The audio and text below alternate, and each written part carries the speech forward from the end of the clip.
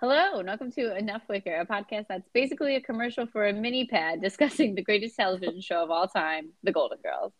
I'm Lauren, And I'm Sarah. and today we're tackling the 86th episode in the series, Stan Takes a Wife. As soon as you said that intro, I just thought of like blue liquid flowing Oh, in yeah. an Oh, my 80s God. commercial. Me too. Oh, God. We're so fucked up that's the I know, we're visual. so trained. Oh my God. Hey, before we get into Stan taking a wife, I think we'd be remiss if we did not say anything about the late great Betty White. Oh, yes. So we People released magazine, you'll be hearing from my attorney.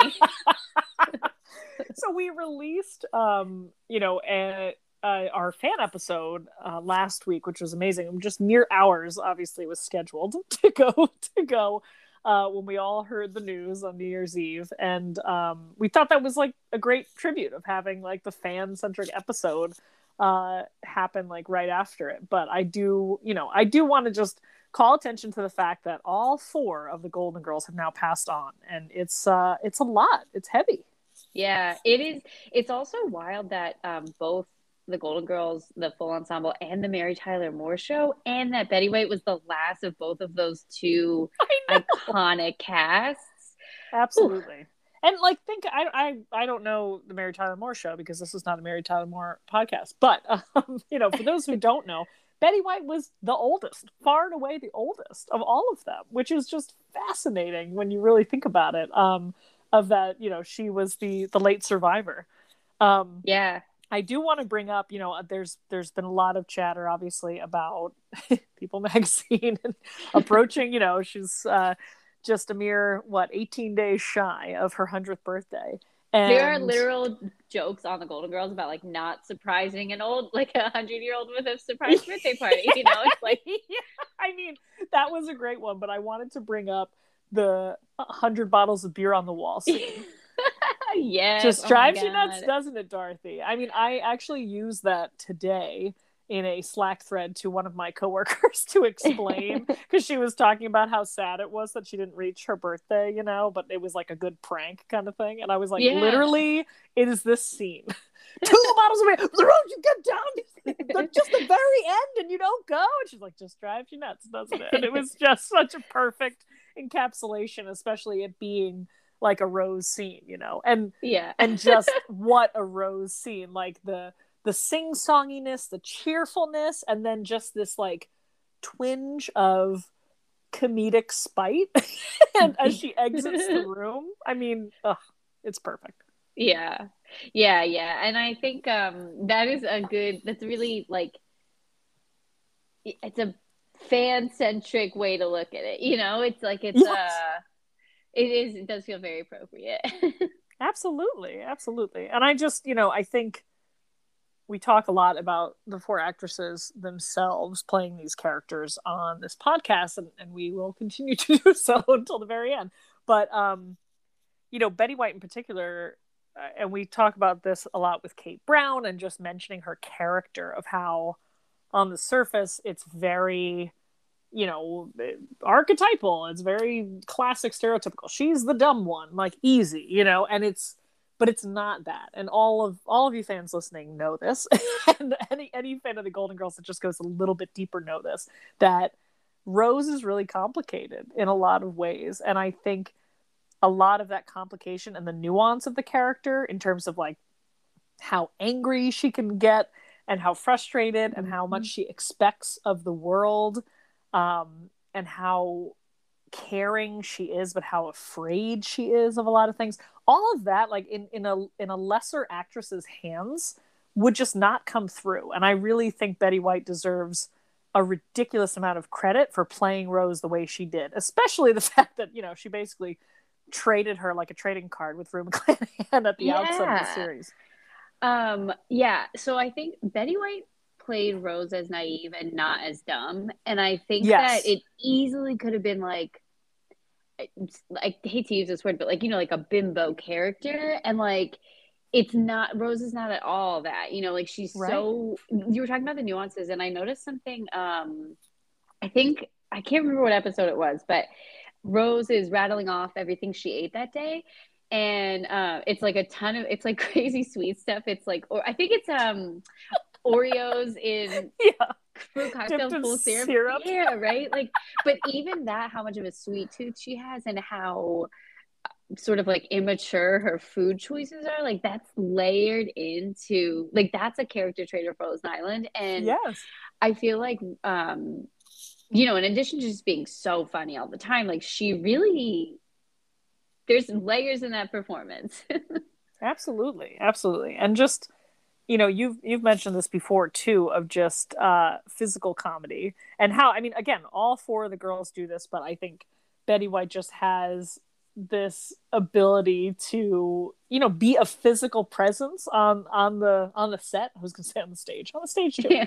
But yeah, she just there's an element about the Rose character, and obviously, like, using her body and making fun of her full bosom and all of that kind of stuff, Yes. but even just Yeah. fainting, and when she gets really riled up and like bending over and all that, I mean, we'll see that shortly in the football episode. Yeah. But Yeah. just a lot there. I always think of Dreyfus chasing her while she's in the Yeah. costume. Whoa. Whoa! Like that. Yeah, you don't associate. At least I don't think of Betty White as like a physical comedian, like even like Right. but she can really do it all. So we're very Absolutely. grateful, and I feel like she seemed, this is maybe a heavy assumption to make about somebody who I've never met, but she seems very satisfied with her life and like so accomplished with her career, obviously. But even, when Yeah. she was interviewed in these later years, she just seemed like so content. And I feel like, that's a nice thing to be at 99. I mean, it's just a nice thing to be at any age, right? Right, Like, true, you yeah. just no, absolutely. All right, yeah, I think let's get back to Stan taking a wife. Back to the stick man. Back to the stick man. All right, should we start from the top here? Yeah, okay. So first observance of mine, observation. I noticed that they don't have a dishwasher. Oh Can you yeah. confirm that? I'm almost positive that they do not. I mean, given Like all of the washing scenes. Right. 4 adults in the house, I feel like that would be a lot of dishes. But I also think, like, my parents got a dishwasher like after this time. So Right. I Yeah, think that's yeah. not, No, I don't think it's weird that they don't have one. I'm just like, you're just I'm commenting. imagining the dishes. Yeah. Yeah, exactly. Now, as you're setting up your new space, you're just like, Yeah, what would I exactly. do without this? Yeah. Lauren has a new place, everyone. Get really excited for her. It's awesome. I also have COVID. So. You win some, you lose some. Yeah. I'm vaccinated and boosted. Please get boosted. Yes, seriously. Oh my God. Well, what's funny is that you go to the no dishwasher thing. My first note is that even though Blanche clearly got ditched, we all can agree, the difficulty of if something happened while what's his name went to go park the car and not having a cell phone is like so perfect for this time. I know. And that was my first thought of like, yes, clearly she got ditched, but like if something had come up, or like if he got hurt, or like whatever happened around the corner, like there's no way to like contact people, or if he had to leave, or I can't even think of a scenario, but it was just like one of those things where it's like, well, now you don't know. I know. Isn't it crazy? Yeah, like you would not be in contact with your spouse like from when they left for work until they like got home from work in a lot of cases. What a foreign concept. But even just, I remember like meeting people in college who like didn't have cell phones, and it was like one time I remember very distinctly, I didn't have my cousin's cell phone, or he didn't have one, and he was like coming down from Fordham University to like visit me in the big city at Union Square, and it was like I told him to like meet me directly in front of like Virgin Megastore, Right. Oh my God. And it was like way past the time, and I was gonna go somewhere else or whatnot. I went to eat somewhere, and I wrote him a note in chalk, big, on the side of Virgin Megastore that was like, Matt R, like if you're here, I'm at this diner on this corner, kind of thing. It was that, and like it didn't work because he actually had like turned around and like got lost and then went back and like couldn't contact me until he got back home. This is all very New York. But it was still, yeah, it was just one of those things where you're just like, well, what are you going to do? You're going to leave a note, or you do the thing where you're like, okay, I'm at, such and such corner between 4 and 6, or, whatever it is. And it just takes me back. Yeah. It's a different time. It's a different time. So anyway, but Blanche got ditched. That's the point. Yeah. And Sonny Bono, too. There's a good Sonny Bono dig in there. Yes, exactly. Foreshadowing. Yeah, it's great. I think it's funny because in this episode, like I don't know. I'm like neutral on Stan. I'm not like I like him. I err towards the side of liking him more than disliking him or being annoyed by him. But that's because I like everybody on this show. Yeah. But I'm not like a super fan, I guess, of Stan. And I think because I think he's a mediocre white man. He annoys the fuck out of me in a lot of ways. But I do think that he really shines in this episode, and that's the point, of course.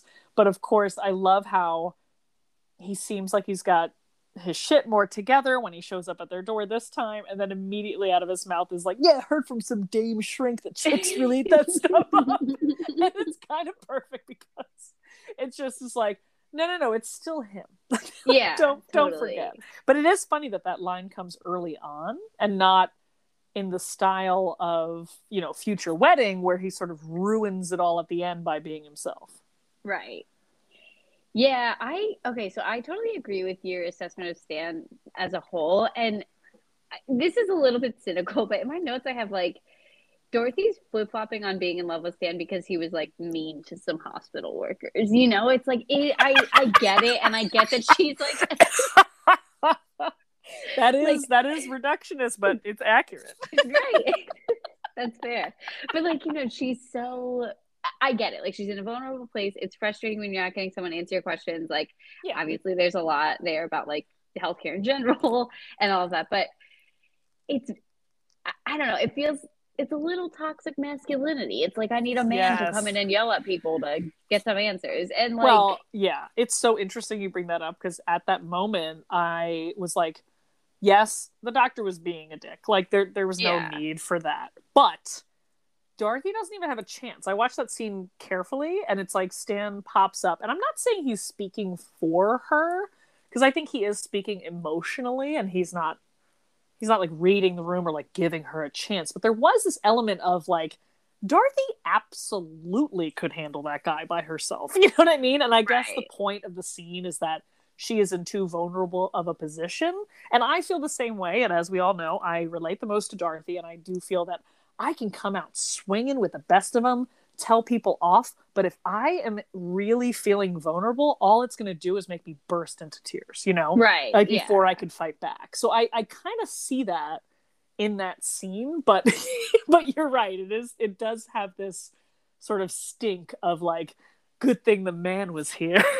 Yeah, no, and I totally hear what you're saying, and I think that's like fair and right. It's not like, and that's why I don't just like flat out not like it, because and he it's not like he's just like being a dick to be a dick, or like, no, it's you're justification. Right, but it is just like, I don't know, you can't take the gender roles out of it. Correct. Yeah, it can't be removed. And there is a degree of, I always have complicated feelings about the fact that on kind of two levels for the scene where she basically is like, I want to be alone.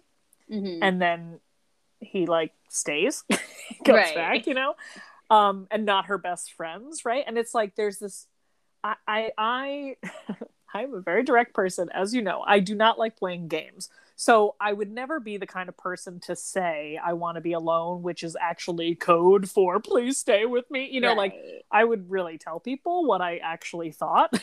And so I kind of read it in this interesting way of like, okay, her best friends like trust her when she says she wants to be alone, and they leave her alone.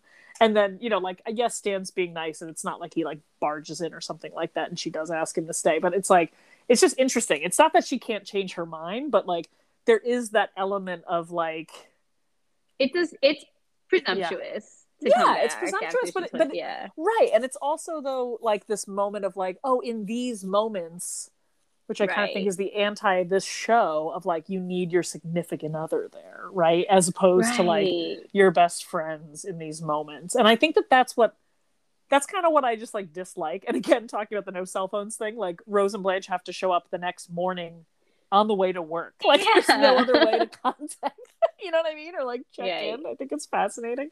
But it's like they kind of just come in casual and like stands there for all the heavy stuff. And again, yes, that's how the episode is written. That is the point. But it's just it's an interesting reading. You know, again, we've talked about it many times of like sort of friendships v romantic relationships and where like tensions come from there, you know. Right. I think that's a really interesting observation. It kind of like shines the light on Dorothy and Stan at the expense of Dorothy and Rose and Blanche, which I think you and I agree we would never go for that. We would never. Like we're not gonna go for that. So let's talk more about the scene of the doctor being a dick. One, it's not even COVID-19 yet, and like they can't see her at all. Like, I'm really confused. Like you're telling me my mother's gonna die, maybe, and I can't like see her at all, even just one person. It seems odd. I don't know hospital protocol, but you know, could just be a thing. They got a window. She's not in surgery. Yeah, it does feel crazy. It feels kind of weird. Like I assume she's on some sort of breathing machine for pneumonia. Anyway, it's just so funny. And it's also extremely hard to take the doctor seriously when there's not the mean doctor, the good doctor in the beginning where he's like, you know, we're doing all we can, but it's very serious, blah, blah. Like this dorky toucan painting in the background, like on the wall. Just like, hey guys, we're in Miami. This is what's in the hospital. But it's just so funny because if you go back and watch that scene, it's like the serious doctor face close up and then just toucan over his shoulder. It's really great. A lot of doctors in that hospital. yeah, but I also love that like nice doctor comes back and it's just the other doctor doing his dirty work for him, getting chewed out by Stan. Get out of here, dickhead. But yeah, I mean, everything about it is just wonderful. Like, you know, I hate waiting. I hate hospitals. I hate when people put each other down on Love Connection. Speaking of amazing Betty White. Yeah. Oh my God. And the plain sweater. The iconic plain sweater. Exactly. Oh, it's so great. It's so great. One more note about the hospital, or that the hospital scene where, you know, like Dorothy and Stan are there, like B. Arthur wakes up. She actually, like, it was amazing acting, I thought, of like, think about one, at least for me, acting is impossible. Anytime I like pretend to try to do something like, oh, maybe I could act that scene, I like, if I watched myself, I would laugh so hard. It would be worse than Phyllis Hemero, you know, like it's just really bad. But like, I actually think one of the hardest things would be to like pretend to wake up like naturally, right? Because it sounds simple, but it seems like something that you would always be able to be like, you're faking it. You're faking it. Yeah, that's often bad in TV. Yes, exactly. It's like it's either too fast or too slow, whatever. I actually think she does an incredible job waking up. Like, so I literally was like, what an actor. Yeah, that is a real acting skill for sure. Totally. It's great. And then just to call attention to the end of where, you know, Dorothy's leaving and Stan goes, go ahead, I'll clean up. Oh my God. I notice this every time. Don't get me started. I mean, you know what I'm going to say. He doesn't do anything. Like there's nothing to do. First of all, there's 2 takeout containers that he needs to stack and put in the garbage, but he just sort of stands there and he like pokes one and moves the other really slow. Like, it's kind of funny because to me, I think Stan Edelman must have thought like the cut was not including his hands, so it's just sort of him bending over a table pretending to act, but it's like the full thing and you're like, you're doing nothing, Stan. It's really, it's kind of like, it's a goof, you know, it's kind of like a filming goof, but it's really amusing. And I think I caught that like way early on watching this episode, and every time I laugh. Yeah, it's funny that I think I forgot to look for that in this one, but that is like, I do feel like you also, you know, fans talk about that. Yeah, it's really great. Oh my God. One little like plot note. So Yeah. Stan says before, obviously, like when he comes in to tell him the story, he says they decided on a spur of the moment wedding, which is a week from when he's telling them. Yes. And I was like, I don't know. I feel like elopements are like tradition. Like you would traditionally just like elope. Like you don't. I don't know. It feels Yeah. like a weird middle ground. I'm happy for them doing what they want. But then the other thing is that he said the kids are going to try and fly in, Yeah. which is the only time I feel like something like this happens where obviously none of the families is present for these scenes, but they Right. address it, like they're trying to get out ahead of Yeah. it, which I thought was interesting because like they never bother to do that any other time. Absolutely, exactly. It like lends a little bit of the like continuity credence to it of like reality of like, Right. are you going to invite your kids? You know, Right. yeah, it's like a little bit of lip service, and then it's like, all right, we handle it. Good deal. Yeah, check. I know. Oh man, but it's just it's the classic theme of like we always have weddings here, and then they're always last minute, and yet they seem to be impeccably planned because Catherine's got a full wedding dress and it's in a hotel and Dorothy's invited and people, like there's a lot of details that have been worked out in a week. Right. Yeah, that's true. You're like, okay, guys, I Yeah. get it. Like, you're not getting married at the park with like 4 people. You know what I mean? Like that, Right. you can It pull seems together in to a be week. a full affair. Like, Truly, to the point where like the bride is like hiding in a hotel bar. yeah. It's really great. Exactly. Eating the pie. I love the, oh my God. I love so much when the bartender's talking to Dorothy and he's like going to cut her off. Oh, yeah. She's like, Yeah. I'll tell you when Fine, I'm it's done. your life. So good. He's That also is like, great too, where he's like, then take a quarter and call a shrink. This ain't Cheers. yeah, that guy's really good. He is really good. And I will say, although he's like, I guess you could call him like a stereotypical, like sassy black man. This is one of the instances where there is a character who is black where race is not mentioned at all. Yeah, which is one of the few times on this show, honestly. It's like there's true. always some sort of dig, whatever it is, or reference at some point. But yeah, it's pretty, low bar for impressive, but it's impressive nonetheless. Yeah, that's true. I hadn't considered that. You're right. And he's another of those like, man, that's like a great side character. And I think Catherine is too, of like, the actress who plays her is really great. The actor who plays the bartender is really great. And it's one of those like, oh man, can't we use them again? Like they were just for that one scene. It's really fascinating. Wait, I have a quick thing on Catherine. I Yeah. know we're jumping around a little bit, but does she give you Winnie Green vibes at all? I feel like she has like a very similar shaped face. And I was like, maybe that's an Easter egg of like, Stan has a type. I might have been, I'm sure I was thinking too heavily about that, but that's really hilarious. I can see that. I really can see that. That's really funny. Did you look up the actress who plays Catherine? Like, I mean, maybe it's her mom or something. No, they're not. I did do some digging. I didn't find any relation. But... It's really hilarious. Yeah, I can definitely see that though. And there's like this, I don't know. It's also because they're sort of skinny and svelte, and they have like a little bit of like a, I don't know, like a delicateness to them. Yeah, you could their say mannerisms. Stan has a type. Yeah, I guess Chrissy doesn't really fit, but yeah, exactly. Chrissy. Yeah. But yeah, so but jumping back though. Well, actually no. Like let's focus right there. So in that bar scene, and again, I know we're jumping around. The actress who plays Catherine is great, and she's going on about all this other stuff, and there's this whole, the whole conceit of the scene is she doesn't know it's Dorothy, and she's talking right about her. Oh my gosh, blah blah blah blah blah.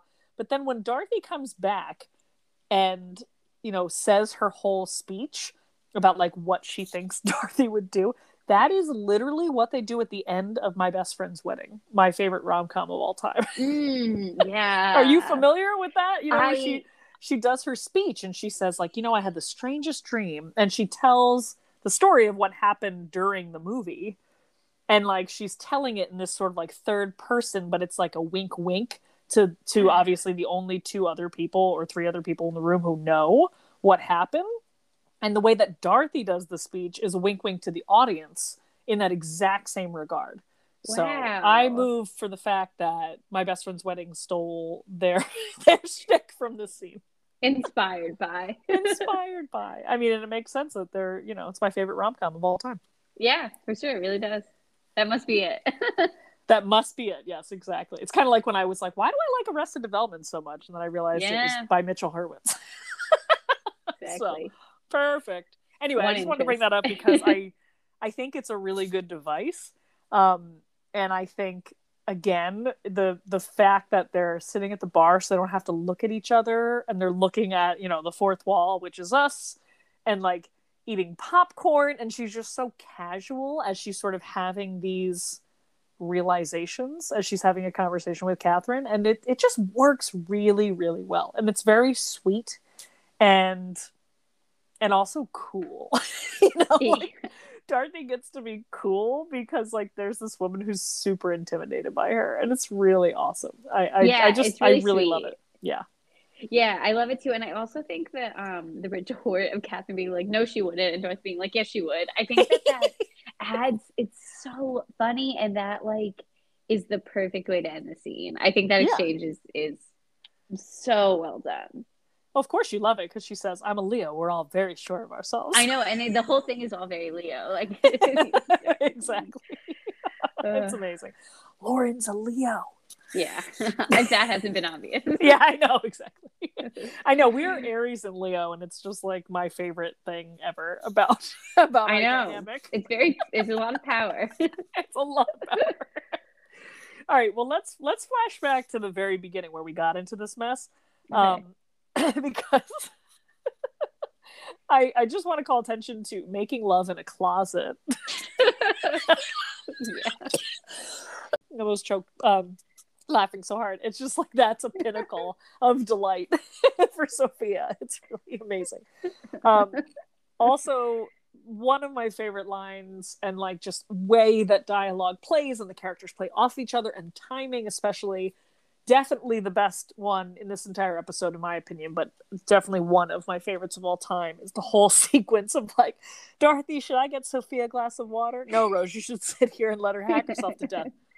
Are you sure? Get the water. It's really, everything about it is my favorite, and I guffaw every time. Yeah, no, there's a lot of funny bits in the scene in the kitchen. I also love when Sophia's like, "Oh, what's he gonna do? Come over and spank me?" When Dorothy's threatening to tell her doctor, and then Blanche is so good. Her retort about, "If he does, tell him to come to my room." It's like you expect that, obviously, but the delivery, it doesn't matter. Like we talk about, you know, how these words appear one way in the script and on the page, and obviously they're funny and the writing is top, but the delivery adds something that like is just so valuable in some scenes, and I think that this is one of them, because like, you know, we could all predict that that's what Blanche was going to say, but who could say like Rue McClanahan? Oh my god. And like but like the speaking of physical comedy, like she's licking the spoon or like the measuring cup or whatever. Risque. And just yeah, I mean it is like so sexualized, and just like she's exasperated with horniness. And like it's really it's really amazing.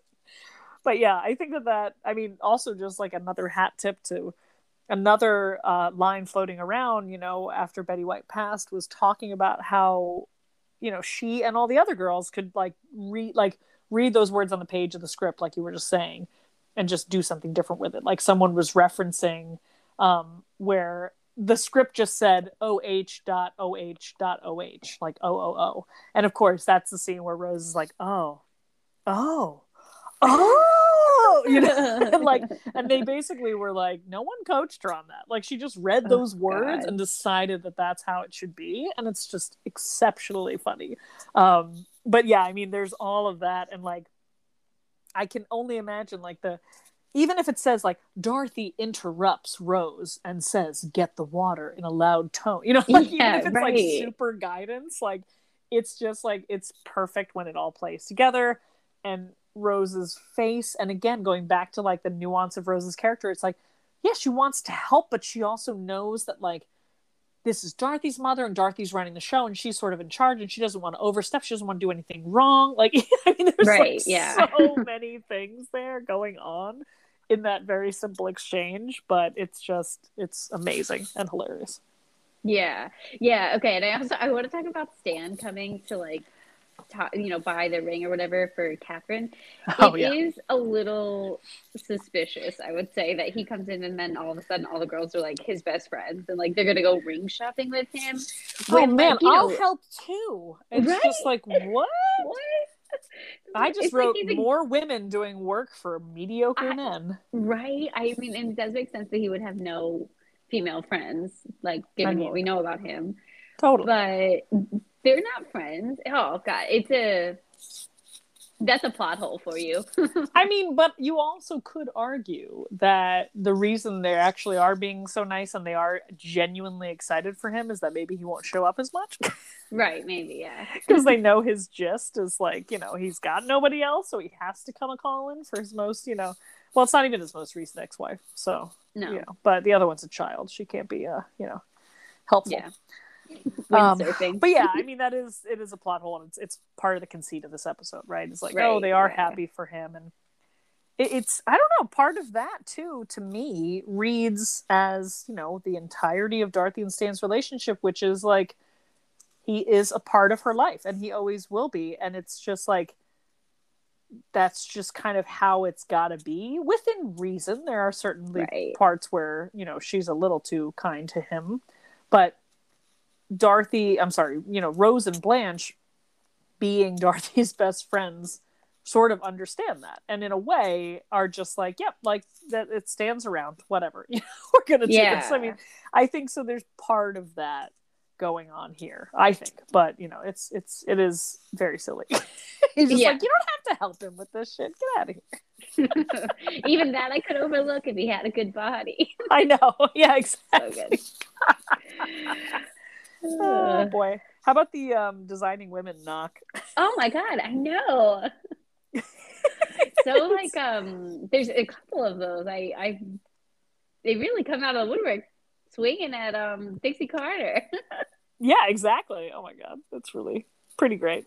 I love that joke though. I love that line. I know. It's kind of like the Stable Mabel one, where she's like Yeah. rattling off everything that she's survived. Which I also love, yeah. I know. It's really great. So in that scene, right? She comes to, and then I just love where Dorothy's like saying, he's showing me that special part of himself, and right Oh my there in God. the way that Blanche grabs Rose's shoulders in this like, oh, you poor sweet naive thing, like it just, again, the physicality of that moment is made so wonderful just by this kind of soft, like silent groan of a gesture. She embraces Rose is great. But I also think in that scene, Dorothy, who was literally just thinking that her mother was going to die, might refrain that she's still in love with the ex-husband that her mother hates while she's literally recovering. Like, it just seems like a very poor choice, talking about shocking the elderly, of just being like, oh, Ma, now that you survived and I'm really happy to see you. Anyway, I'm just going to tell you something that's going to make your blood pressure go up. Right. And Dorothy is not the kind of person who would, obviously she would, I could see her getting emotional, being vulnerable and having her moment, but Yeah. I always felt like her moment would be much shorter than this episode makes it out to be. Like, she does kind of have that like come to Jesus thing at the end with Catherine when she's like, oh, I think she would realize her time with him was over, yada yada. But I actually think like Dorothy would right away be like, you know what, I was so scared and so like tormented by the possibility of Sophia dying that like I thought I was in love with him. But I think she would know right away that that's not what it was. You mean like it would be like a morning after kind of thing, right? Where she'd be like, oh, I got to come to my senses. Like last night I got think it would take that long. Like I don't think she would, but in my notes from this part, Rose says that Dorothy's acting adolescent, which I thought was a really interesting insult choice and very like poignant. Yeah. But then she says like 2 beats later, like Dorothy's acting like a real goober, which I also think is great. And the way that Dorothy slides the chair over to her. Yeah. It's so cool. It's so awesome. Oh my God. And just I agree with you on the whole, like she would sort of quote unquote snap out of it a little bit. Yeah, exactly.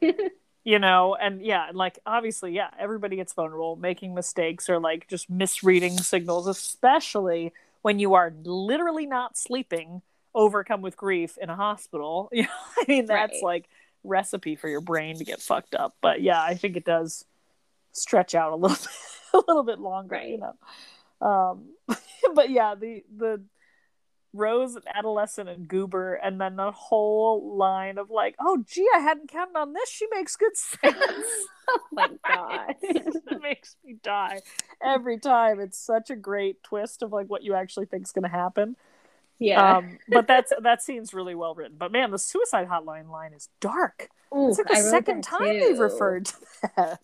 It's like I Jesus. know. I was like, is this obviously it's an of the time sort of thing, but Yeah, oh man, no, I know. I don't like it.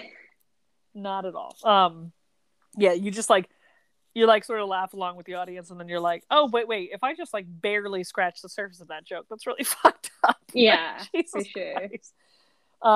The only other comment I have that we haven't covered yet is the scene in the hotel room, which, you know, big budget, woo, giant Yeah. hotel. Oh my God. That seems to be a recreation of the set of the hotel room that Dorothy and Glenn O'Brien go to, but in the Mhm. daytime. But and you know, probably Glenn's apartment later on or whatever.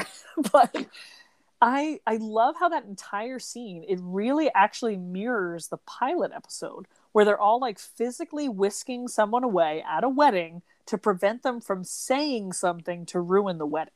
Wow, I hadn't put that together. It just hit me in this rewatch.